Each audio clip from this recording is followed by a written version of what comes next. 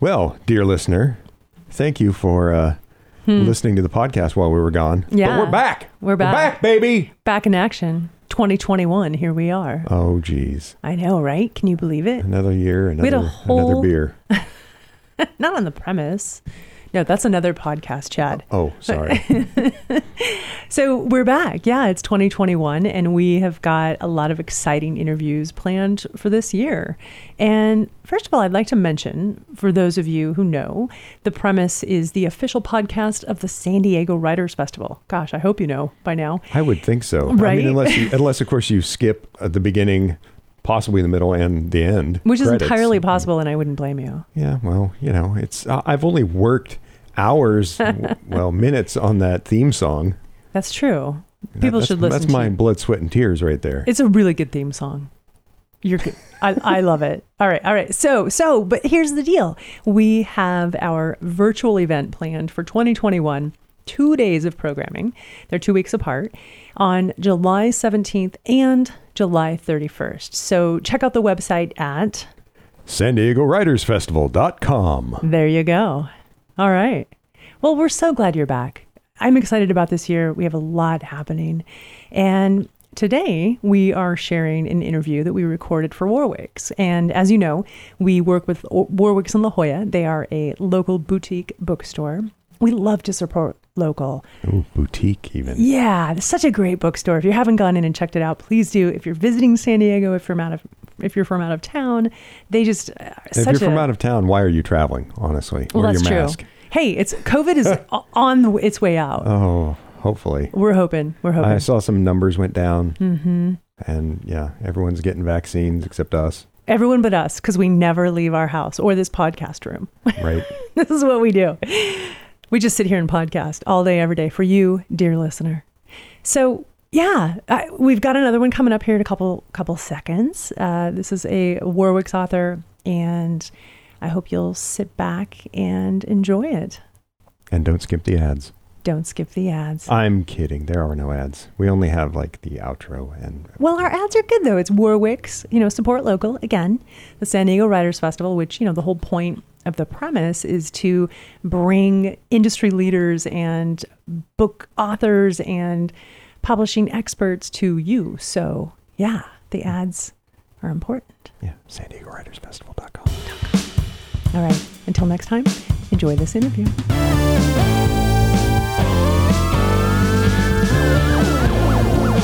Well, welcome. Claire, it is an honor to talk about this book. It is gorgeous. I loved it. I want to read it again and again, actually. Oh, thank you so good. Much. Thank you. Yeah. Thank you. So before we start talking about it, I do want to tell people a little bit about you. So Clare Beam's novel, The Illness Lesson, New York Times Editor's Choice, a best book of 2020. This was released in hardcover in February of 2020, and best book of 2020 by Esquire and Bustle, and a best book of February by Time, O Magazine, and Entertainment Weekly, among other accolades.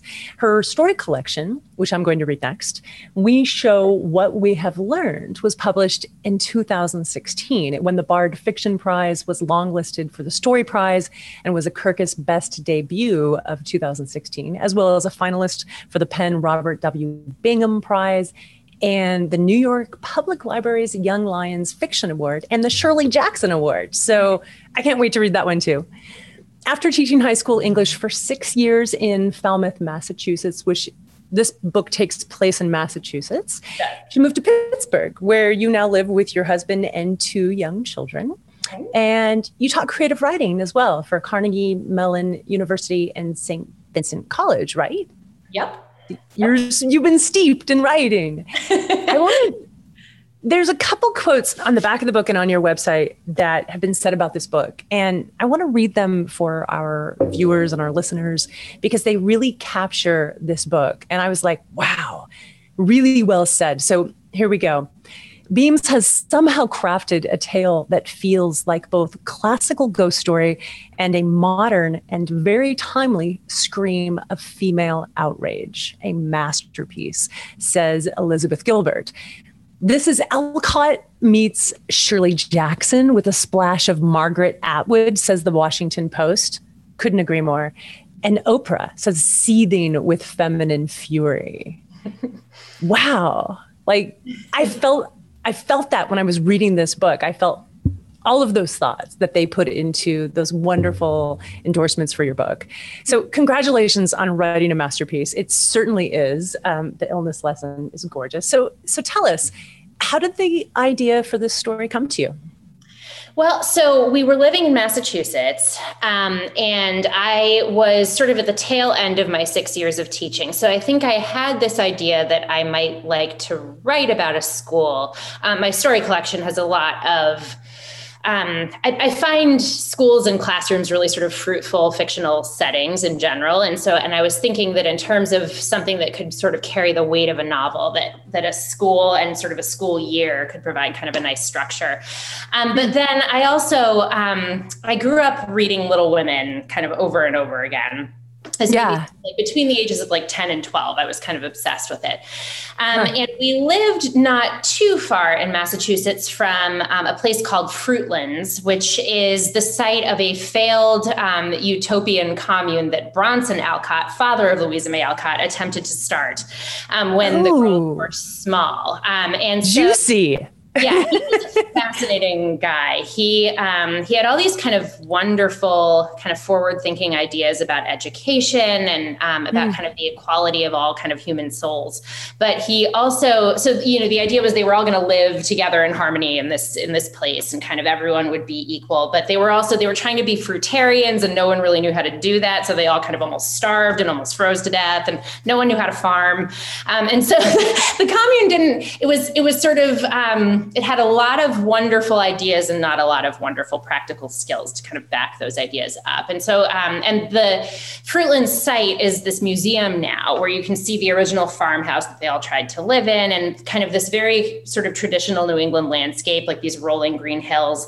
And I was sort of wandering around there, and I had this sort of mental kind of thought experiment of what it might be like to see sort of like, because I was looking at all the sort of normal New England wildlife kind of flying around and buzzing in the grass and all of that. And what it would be like if there were a bird that was just like a little too bright, sort of not the usual sort of New England fauna. And sort of, I often start with an image when I'm beginning a new story, and just that image of this like bright red bird was interesting to me in the way that I've kind of learned to pay attention to, that there's something there to kind of dig into and play around with. So that was the beginning. Wow. So Samuel is kind of based on then the father, the Alcott, it sounds very loosely, very, very loosely, which is the kind of historical fiction writer that I am. I mean, I wanted to feel free to invent these people and play with their pasts. And I made Samuel sort of Bronson. He's the inspiration. He was an inspiration. Yeah. Exactly. I made Samuel kind of more successful as a writer than Bronson Alcott necessarily was. Bronson Alcott was a very famous sort of personality, and he was in the orbit of Emerson and Thoreau and all those guys, but he had a lot of trouble with kind of his own publishing record. he kind of overcomplicated everything. So I was sort of blending Bronson Alcott and Emerson, and then just kind of inventing as well. So I wonder, the commune that happened in the Illness Lesson, there's a failed commune, sort of a similar thing. Originally, did you think, was that the story at first, and then did it evolve into the current story, or was that always meant to be sort of backdrop? Yeah, I always knew that there needed to be sort of like a previous failure haunting the new experiment. And I was more interested in writing about the school than in writing on the present stage about the commune. Although I'm interested in the commune and in what happened there. And there were drafts of the Illness Lesson that kind of showed a little more of that, or revealed a little more about what had happened, kind of as part of the present drama. But I think that what's most important about Birch Hill in the Illness Lesson is really the sense of this past failure kind of hanging over everything. Hanging very differently over Samuel and over Caroline, who is our main character.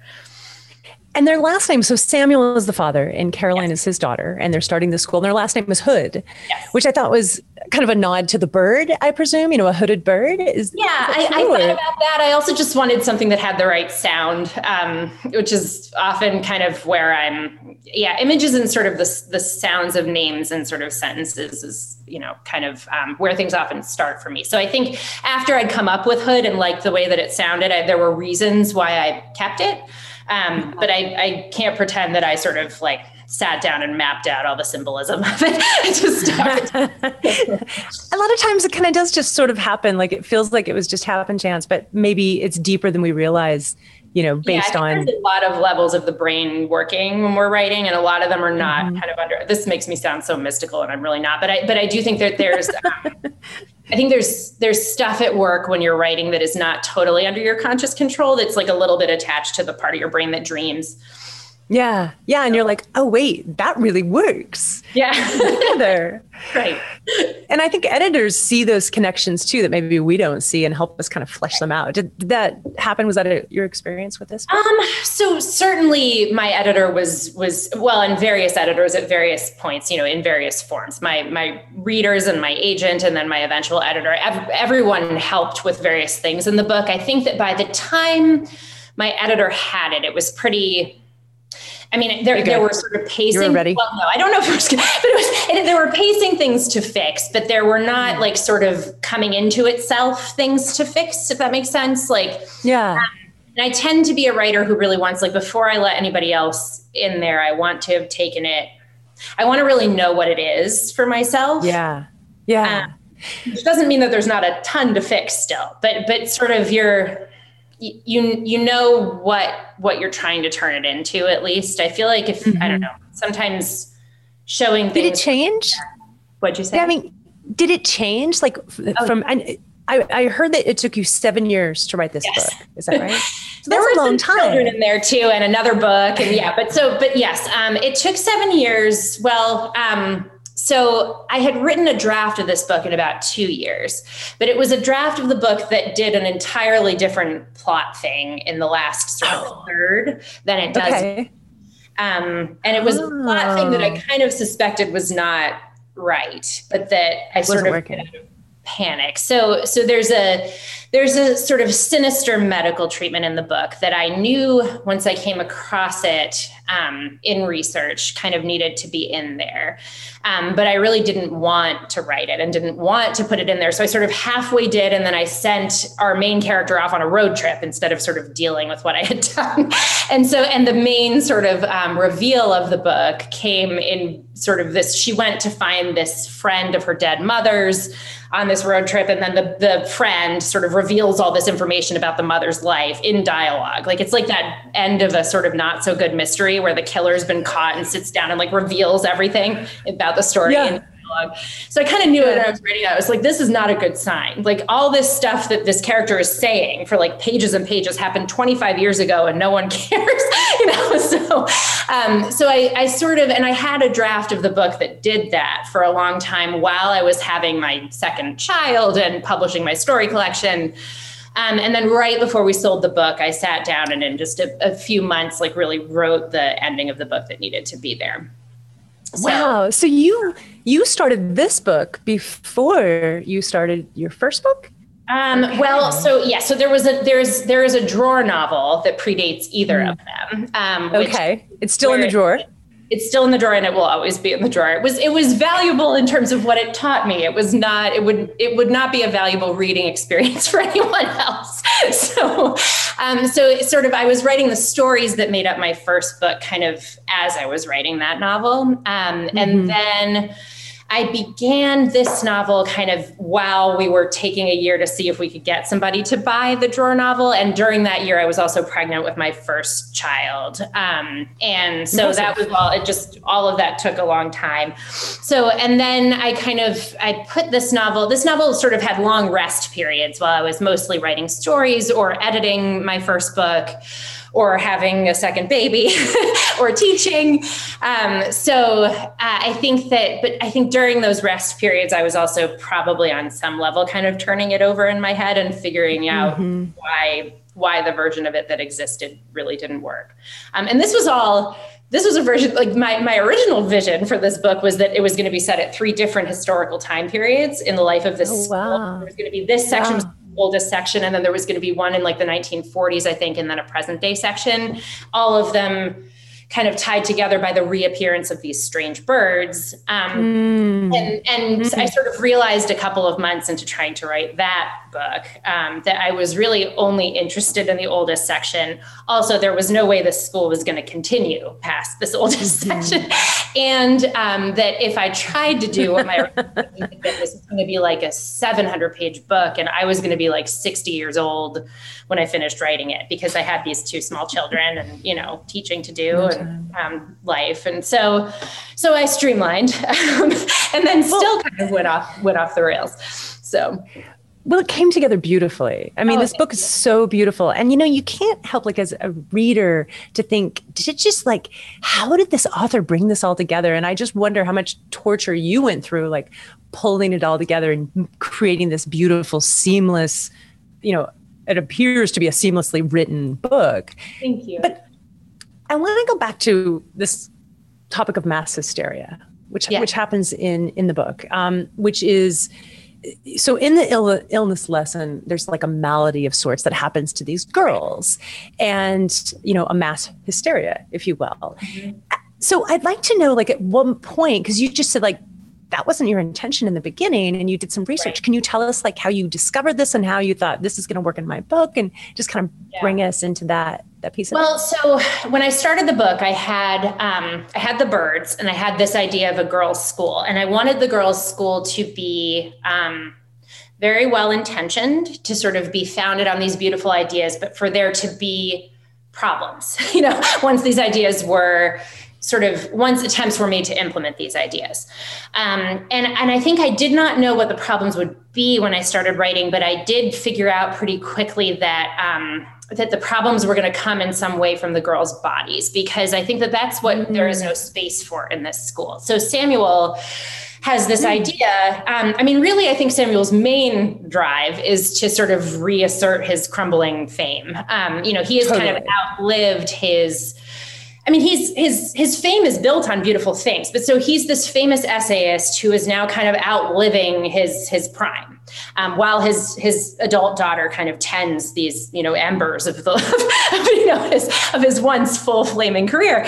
And so he's looking for sort of one more grand experiment to kind of reassert himself. And so he's decided to sort of start this school as this experiment that will show to the world that girls can do the things that boys can do, which is a great thing to try to show the world. It's just that he has not really thought about, and this is the thing that Caroline is so aware of the whole time, is that there's not really been much thought about how this experiment is going to fit into the broader world and what the lack of fit might do to these girls who are sort of in the at the crux of what he's trying to do. And so I wanted him to be the sort of thinker who's thinking about ideas and not about the sort of physical reality in front of him. And I thought that therefore it made a lot of sense that the trouble should come from the physical reality that he just won't look at, that he is just the whole time has been kind of turning away from. Yeah. And so once I figured that out, I knew I didn't want them to catch like a simple, I didn't want there to be like a poisoned well or something that would cause, I knew that the problem needed to somehow be a symptom of the kind of impossible situation that these girls have been put in, where they're being sort of told that the world is theirs, but they're not really being shown how to inhabit that world in any realistic way. And then I started sort of reading about ways that sort of psychological stress can manifest. And there are throughout history, these fascinating little episodes where groups of often young women, often adolescent girls, kind of start having these inexplicable symptoms, seemingly inexplicable symptoms. And it tends to be kind of, contagious in a certain way. There tends to be a sort of group that can sort of manifest these symptoms at the same time. And there was, as recently as like 2011 around Rye, New York, there was a cluster of adolescent high school girls who just started sort of twitching and having all of these symptoms. And there was a lot of investigation about like, is it a chemical? Is it Lyme disease? And there's, there have been a lot of sort of explanations for it since, but that there's there's something about the ways in which the brain can affect the body that can show up in these kinds of fascinating little clusters sort of through history. Yeah. That the isolation of these girls and the kind of pressure of their situation and the presence of this one ringleader who is not consciously faking it, but who is sort of ready to have an experience in some way, would set things up for that. I love how these girls, like, they're there to kind of cause trouble, but in such an innocent way that I can see where Little Women was sort of an inspiration for how much trouble they cause. And Eliza is our ringleader troublemaker, but yet she's still so good. Like, we want her to cause trouble and we want her to question things. And it must have been so much fun, like, writing her character. Because at her root, I think, like, we want her to succeed, even though she's the one who's really causing all these problems. Yeah. And I think Caroline, our main character, wants her to succeed, even though she's causing all these troubles. Totally. Feels very afraid of her and loves her in a certain way, even though, she also finds Eliza irritating and off-putting and kind of wishes she wasn't there and is afraid of her, but does find herself sort of pulling for her and rooting for her too. And I think the book got a lot better once I realized that I really loved Eliza. There were versions of the book where she was kind of a villainess, because I think when you're sort of looking for ways to propel yourself through a large story, like you're just looking for friction and you're looking for those things that will kind of keep making things worse for your character, for your main character. And so I tend to find that in early drafts, the characters who are sort of at odds with my main character in various ways, I tend to not allow myself to sort of reveal their full humanity at first. So, and the book gets better once I realize why I love those people too. So that happened with Eliza in this book and with Sophia in this book, I think. I was going to ask that. Yeah. And that's interesting. Like, in terms of just like the process of writing, like it's like, you can't see the humanity yet because you have to dig deep into the thing that's going to bring that plot forward. And we have to have those evil characters, right? So that's right. I love that. Well, okay. So yeah, that's awesome. When I was reading, I was like, oh my gosh, how did she develop such like beautifully evil characters? But they're not, and that's one of the things that I really liked about this book is really our only villain is Dr. Hawkins. Yeah. And I'm not interested in developing his humanity. I wanted him to just be, I think given what was going to happen, I don't think he deserves that, but I think that to me, the book, the interesting question of the book is not really why I think the villainy of Samuel is more interesting to me sort of narratively because Hawkins is really only possible in the damage that he does to these girls because Samuel kind of invites him in. And I think so that's really where the kind of like narrative heart of the book is with the sort of well-intentioned people who end up doing all this damage. Hawkins is not well-intentioned. Yeah. And isn't that exactly how it is in life? As women who are dealing with, just feminism in general, when things happen to women, bad things happen to women, someone allowed that to happen. If people were to step up and say something, then we wouldn't have the problems we have, right? And so Samuel unknowingly trying to do good and trying to give these women, these young women, this education so they can go out into the world and do good. But he really is the core problem for both Caroline and the women. Right. Well, and I think to me, perfect. Sorry, what were you going to say? I said so perfect. Oh, thank you. I also think that the issue with the sort of philosophical system that he's trying to give to them is that ultimately he's at the head of it. So, he wants to give them this sort of like beautiful moral guidance as they move through the world, and they're supposed to trust themselves as sort of their own, to steer their own path, except if he disagrees with them, and then they're supposed to trust him. And so I think I was interested in the sort of inherent danger of that too. A moral system where you're supposed to listen to yourself always, except if this one unquestionable authority because when he tells them that Dr. Hawkins is going to do this, he set up a system in which they are not really allowed to question that exactly, Yeah. Yeah. So perfect. So beautifully written. And the way that the story unfolds, it's such a great journey. I loved it so much. I hope lots of people read this book. It's so timely and it's modern, and yet it's, in 1870. And I wanted to ask you about the language. You really capture the time, in just the turn of phrases, and yet somehow it feels modern and timeless.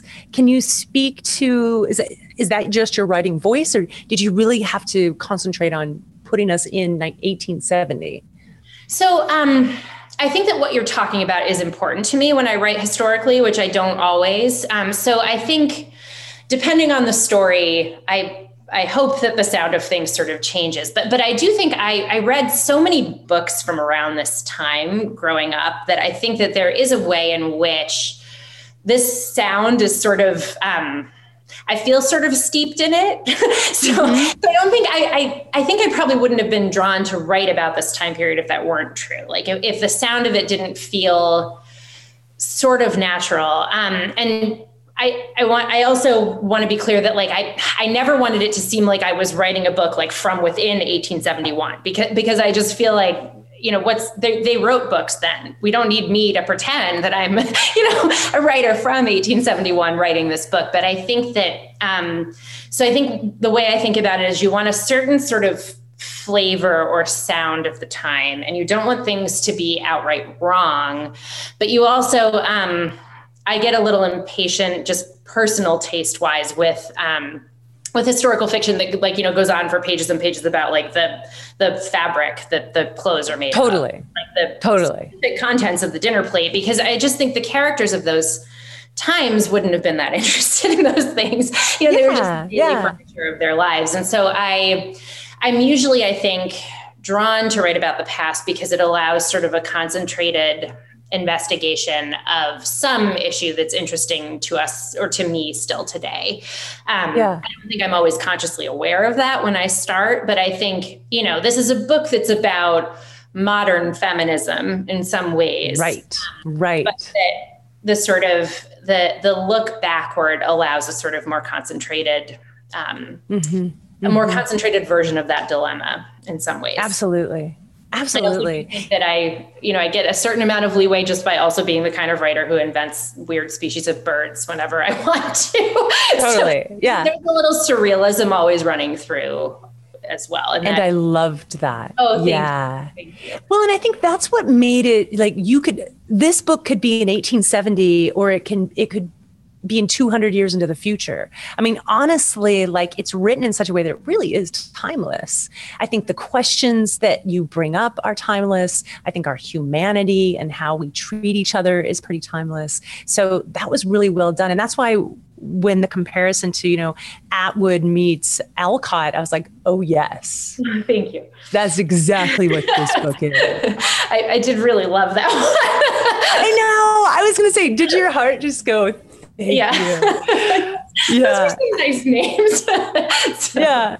And Oprah thinks it's marvelous. I mean, how has it been? I mean, you've gotten a lot of acclaim for this book. So how has that felt, being a high school English teacher who has always, I assume you've always wanted to write and be a writer. And you've written a masterpiece. Oh, well, thank you. Well, I don't know. I mean, I think the thing is that, maybe other writers are different. I don't think writers ever feel that we've written a masterpiece necessarily. But if someone says you do, there's something to that. Yeah. I mean, I feel proud of this book, and I think I would not have published it if I did not feel proud of it. But it is, you just, I think, never know what is going to happen when the book is yours for so long, and it is your thing only to play with for years. And that is something that I love so much about writing. I mean, I think it is the perfect job for a control freak for many, many years, because you have total authority over what happens to this entire world that you're building. I mean, you can make anything happen to these people, and you can get rid of them entirely and bring in new ones. And just, it's like playing when you're a kid. I mean, in its best moments, it's just this free world. But then publishing is not that, right? I mean, at the point where you're publishing it, which is always the point. I mean, I think for writers who are writing novels, we know that we're not writing journals. These are things that we mean to reach readers who are not ourselves eventually. But I think at the point where you are done, and you're done editing, and you're done with all, and it's going to go out in the world. It gets a face, it gets a cover, it gets a whole way of being discussed that is, not necessarily the words you use to discuss it in your own head. And many of the words that are used to discuss it are beautiful, and are things that you never would have dared to think to yourself, but that's also just. It's putting a face on something that has only had a face in your own head for a lot of years. And so I think, there's something always, I think, just inherently strange and wonderful about listening to readers talk about your book like it's a real book. Yeah. Like, oh, it's a book. Well, speaking of a real book that I'm holding here in my hands, let's talk about this cover. Gorgeous cover. So the cover, the artist there's an embroidery artist named Michelle Kingdom who did the actual embroidery here. And the wonderful cover designer at Doubleday found her and sent me to her website. And every single piece of art was like something out of, this existed already, except there were two women. And the skirts were a little shorter, but there were literally red birds in a piece of art that existed on the I had never seen it. It was not done originally in response to my book. Then they commissioned her to do one with just one woman in a longer skirt and, things that would fit just slightly sort of better for the book. But, so I was so ecstatic when I saw it, because I think it's exactly the right. I think the words I kept using when I was talking about what the cover should look like to the wonderful people at Doubleday was that it should be sort of creepy beautiful. It should be pretty, but it should not be just pretty. And I wanted something that would unsettle. Eerie. It's unsettling. Yeah. Yeah. And just the fact that it is embroidery kind of works so well with the time period and with the whole, the questions of sort of the women in the book and what their world is. And, I lucked out. Covers are strange, and it's a strange, it's like I said, it's putting a face on your thing. And you don't really have much say. I got to ask, do you have the original commissioned art? So yes, as like sort of my favorite present ever, my parents and my husband picked up and bought it for me. So it's in my living room, and I love it so much. That's awesome. So, yeah. Jennifer, you can keep asking questions. I had to jump in though when we're talking about the cover. I'm so glad you did. Because the arms, like the affliction, you know what I mean? It kind of the way, and just the stitches on, you know what I mean? Yeah, what and looks it sounds like I haven't seen the paperback yet, so I'm so excited to see. But like on the hardcover, it's like you can feel there's like a tactile. I don't know. I could not love it more. No, everything about it. They would have let me, if I had not liked what they had come up with, I do think they would have. I think I think there's limits to the say that you get, but they wouldn't have made me have a cover that I hated. I know they wouldn't. That you hated. So, yeah. I think that happens, but I don't think they would have done that to me. Doubleday is just, they have a very special place in my heart. I love everybody there. They're a great team. That's awesome. They are fantastic. So if you have more questions, Jennifer, you go. Well, let's ask I would love to know about your writing process. Like, I know that you have 2 young children. And and that you've been mom and teacher to 2 young, 4 and 7. Is that right? 4 and 8? Yeah. The 7-year-old is about to turn 8 in like a couple of days. Oh, cool. Well, happy birthday to her. Thank you.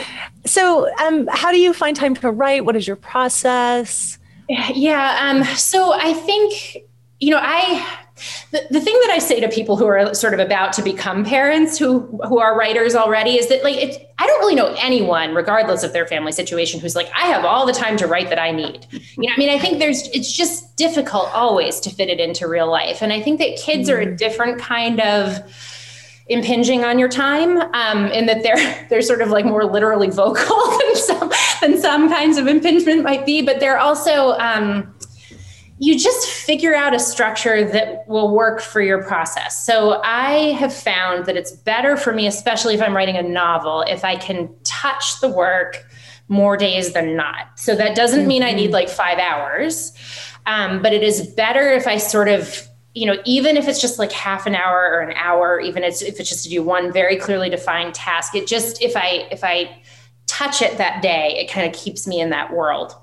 And I think that part of the reason this book took 7 years is that it's easier to fit in short stories with small children, just simply because you don't have to keep up that dailiness for much longer than a couple of weeks to get a first draft. And then they need all this cooking time anyway, where you need to put them away to understand why they don't work yet and what you need to do to them. Novels need that too, but you have to get to the end first. And that just takes a long time with a novel.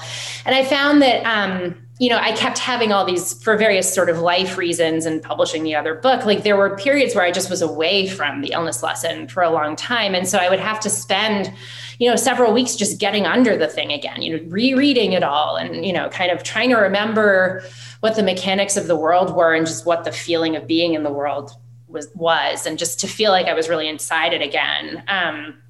So I found that my process works better when I don't have that a lot. Yeah. When I reach really the end of a draft before there is that rest time or too much of that rest time.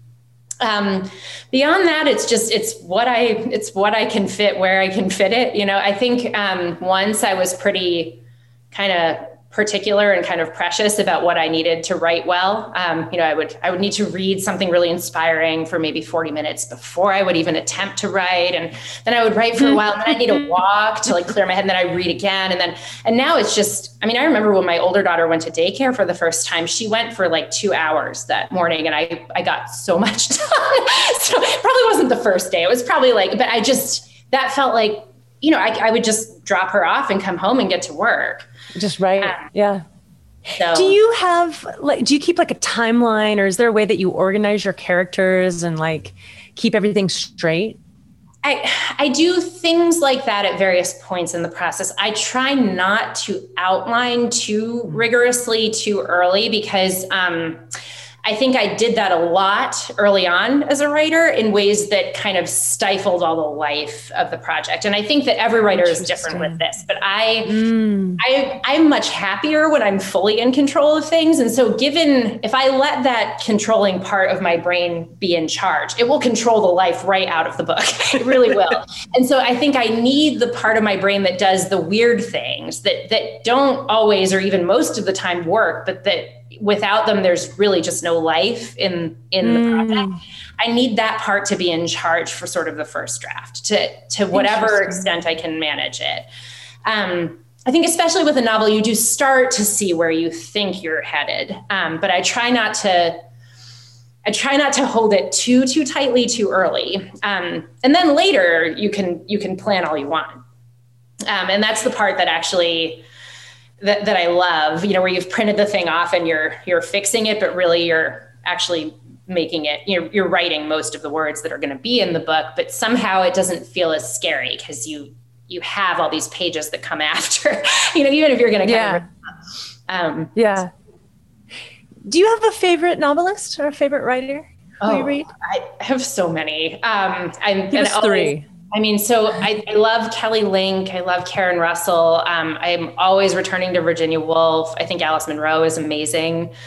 And kind of far stranger than my sense of her was before I had really spent a lot of time with her.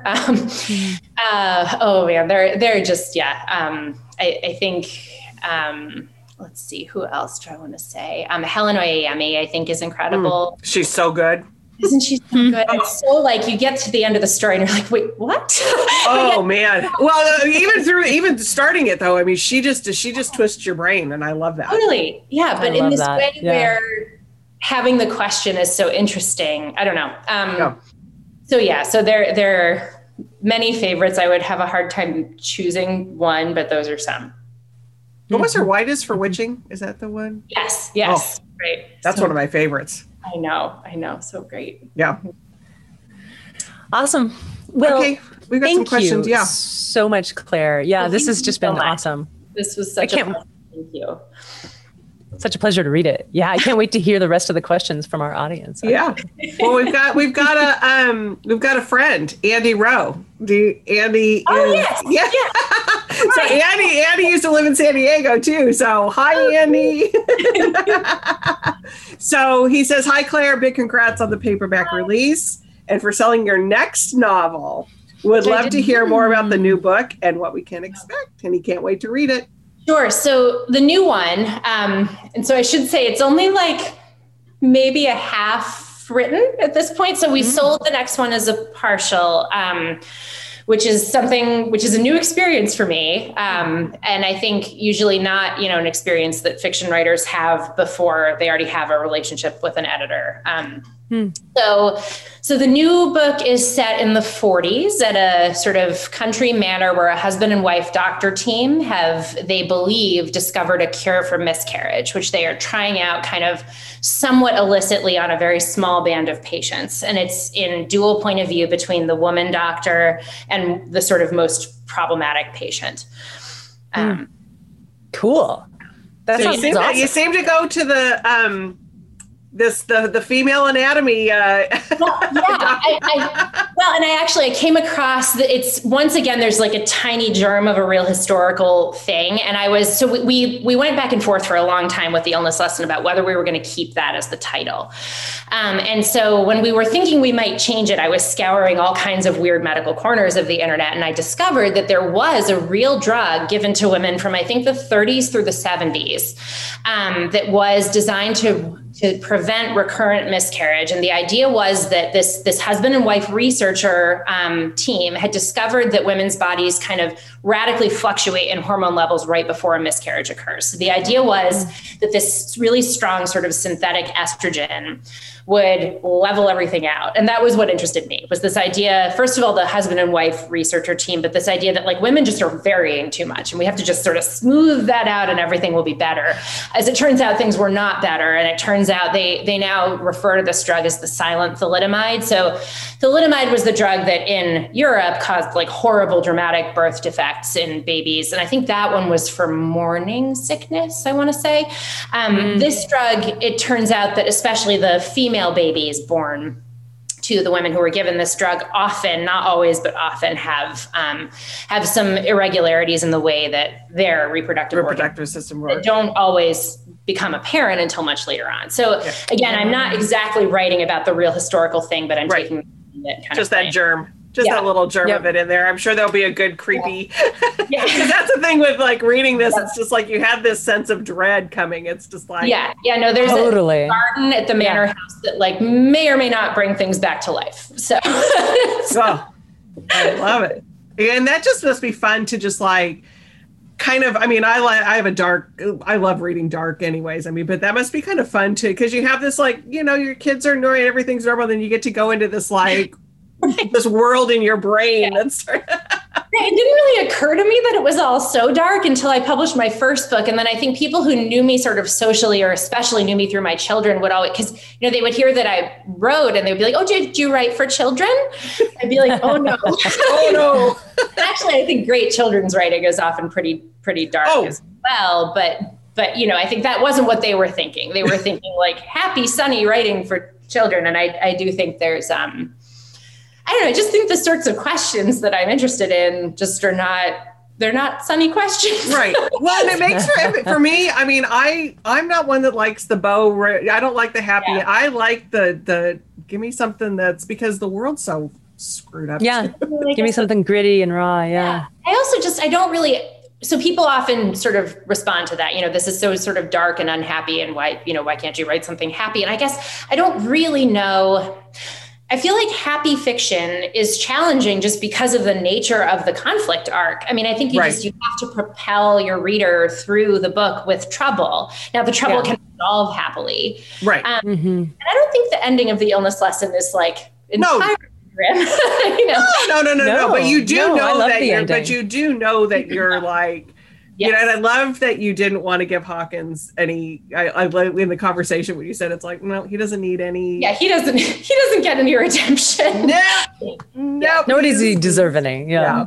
Well, and as I was listening, and you already answered this in the conversation, but I was, curious if the whole hysteria of girls going back to even like the 1600s, and if you had ever like contemplated that.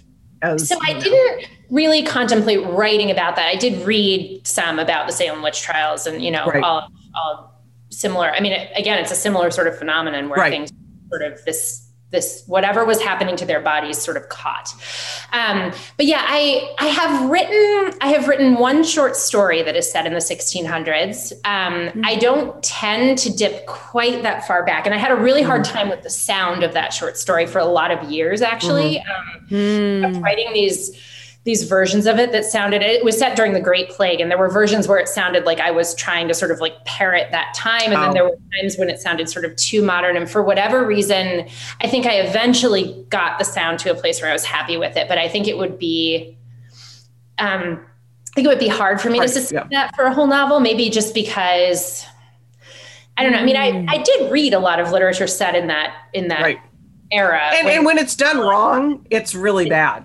It's just, yeah. I mean, I actually really love Shakespeare to the point where I thought about going to English grad school to study Shakespeare at one point, but I wouldn't really know how to write like a Shakespearean era novel. I think I could see doing something that far back for something short, but I think it would be hard for me for something so long. Yeah, because like when Jennifer was talking about like the cadence and things that, there was just every once in a while, there was a turn of phrase that reminded you that you were in the 1800s. And that I think was the brilliance of it.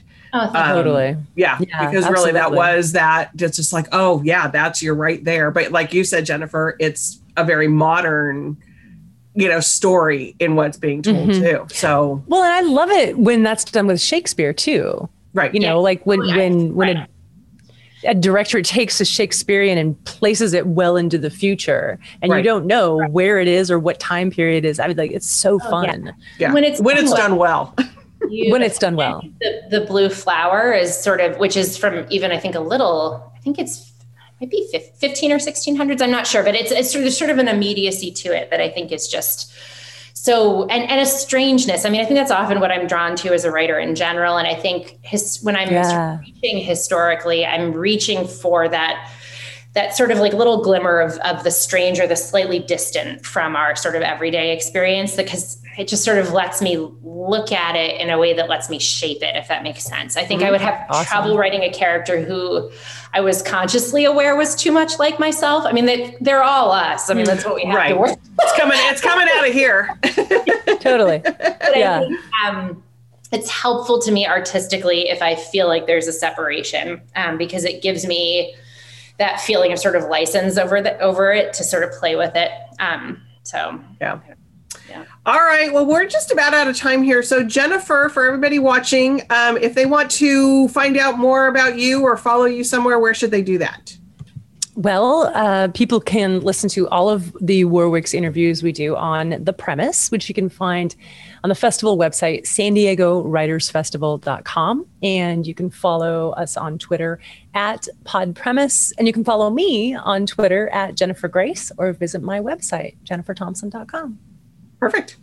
Warwicks.com. We've got lots of great events that are scheduled. We're scheduling stuff all the way into June, July already. So there's lots of good things happening. So, and we are going to be virtual for quite a while longer. So stick with us though. Good things. And then Claire, how about you? Where should people go to follow you? So I am on Twitter. I think I'm Claire.Beams or Claire Beams. I'm not sure. Okay. I can find it just as you start typing. I found you very easily. So yeah. Okay, perfect. So I'm findable. I'm on Instagram, sort of. I was saying before this started, I feel a little, never sure I'm doing Instagram right. Not that I'm sure I'm doing any of it right, but, and I do have a website too, clarebeams.com. Perfect. I have a question. Yeah. Clarebeams.com. I went to your website and there's a gorgeous photograph of a whole bunch of literary journals. Are those yours? Is that a bookshelf in your house? My website was originally built for me by the wonderful people at Lookout Books, which was my first publisher, the publisher of my story collection in 2016. And they put together those literary journals. And when they took that picture, I was like, is it a problem that I'm not in all of these? Because I'm in some of them, but not in all of them. Like, they date back to the 70s. Yeah. So I think that that's just something that, and they're such a wonderful publishing model because they're a teaching press. So it's a university press run out of UNCW. But then they also, out of the MFA program, there's a class that is sort of devoted to this teaching press. And so you have this kind of little factory of all these MFA students just kind of working on your behalf. So, I mean, my guess That's is that pretty cool. it might have been the publisher, Emily Smith, who did that. She has a real eye, but I also think that all the students, all the MFA students are just always kind of having ideas. I loved it. Good creative brains. Yeah. And by the way, her Twitter handle is Clare Beams, ClareBeams. So Clare Beams. There we go. Perfect. Wrong. Gotta help out.